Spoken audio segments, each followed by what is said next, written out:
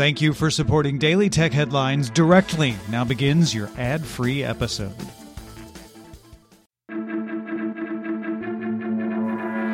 These are the Daily Tech Headlines for Thursday, September 19th, 2019. I'm Rich Straffolino.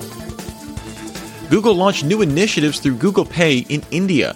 The Spot platform will let merchants build branded commercial experiences, allowing users to see merchant goods within the Google Pay app, as well as being able to pay for them using a QR code.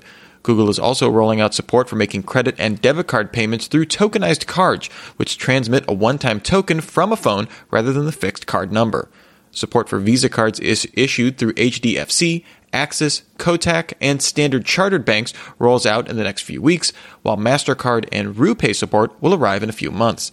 Google also launched Google Pay for Business in India, which allows small and medium businesses to enable digital payments for free. And finally, Google Pay will enable users to discover entry-level and white-collar jobs. This uses machine learning to surface relevant positions, with the user only having to supply what kind of job they're looking for and when they can start. Huawei launched the Mate 30 Pro smartphone. The device includes a 6.53-inch 2400 by 1176 display that curves over the edge of the device.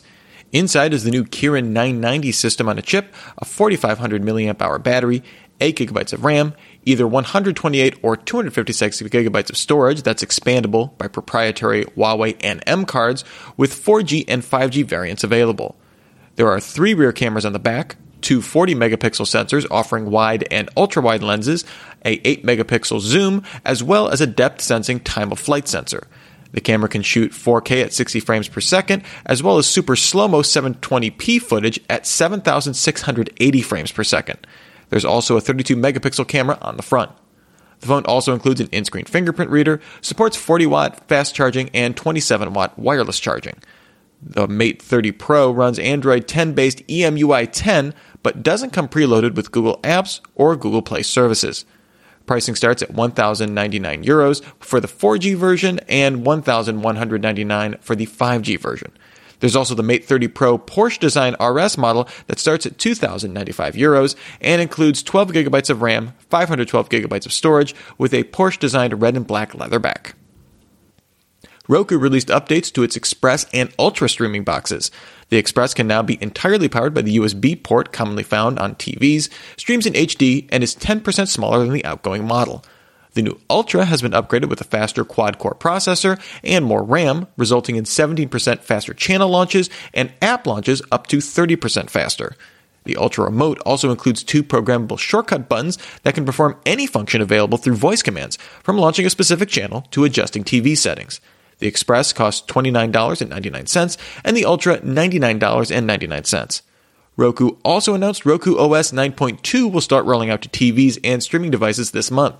This adds Roku Zones, which aggregates content by genre and prioritizes free content from existing subscriptions. It also adds sleep timers, new search options, and the ability to control multiple Rokus from Google Assistant or Amazon Voice Services.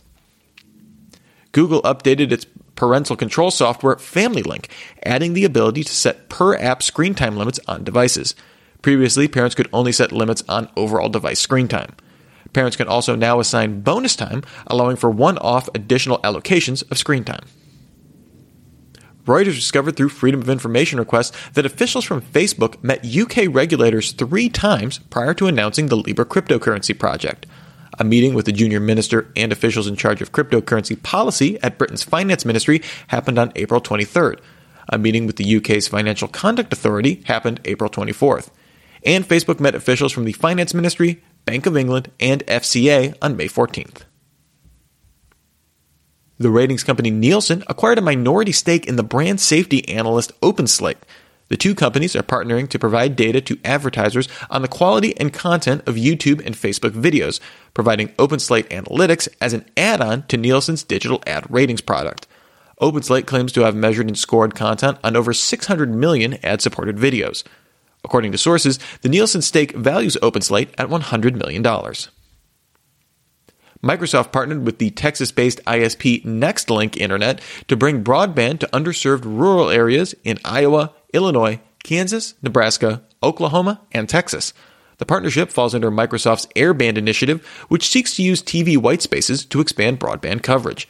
Nextlink is building out rural broadband as part of its U.S. FCC Connect America Fund award of $281 million over 10 years. In December, Microsoft announced Airband had already expanded broadband to 1 million people across 16 states, with plans to add 2 million more by July 2022.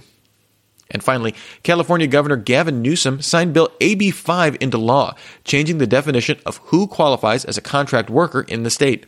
Uber has said it will push for new definitions, including a potential statewide ballot initiative.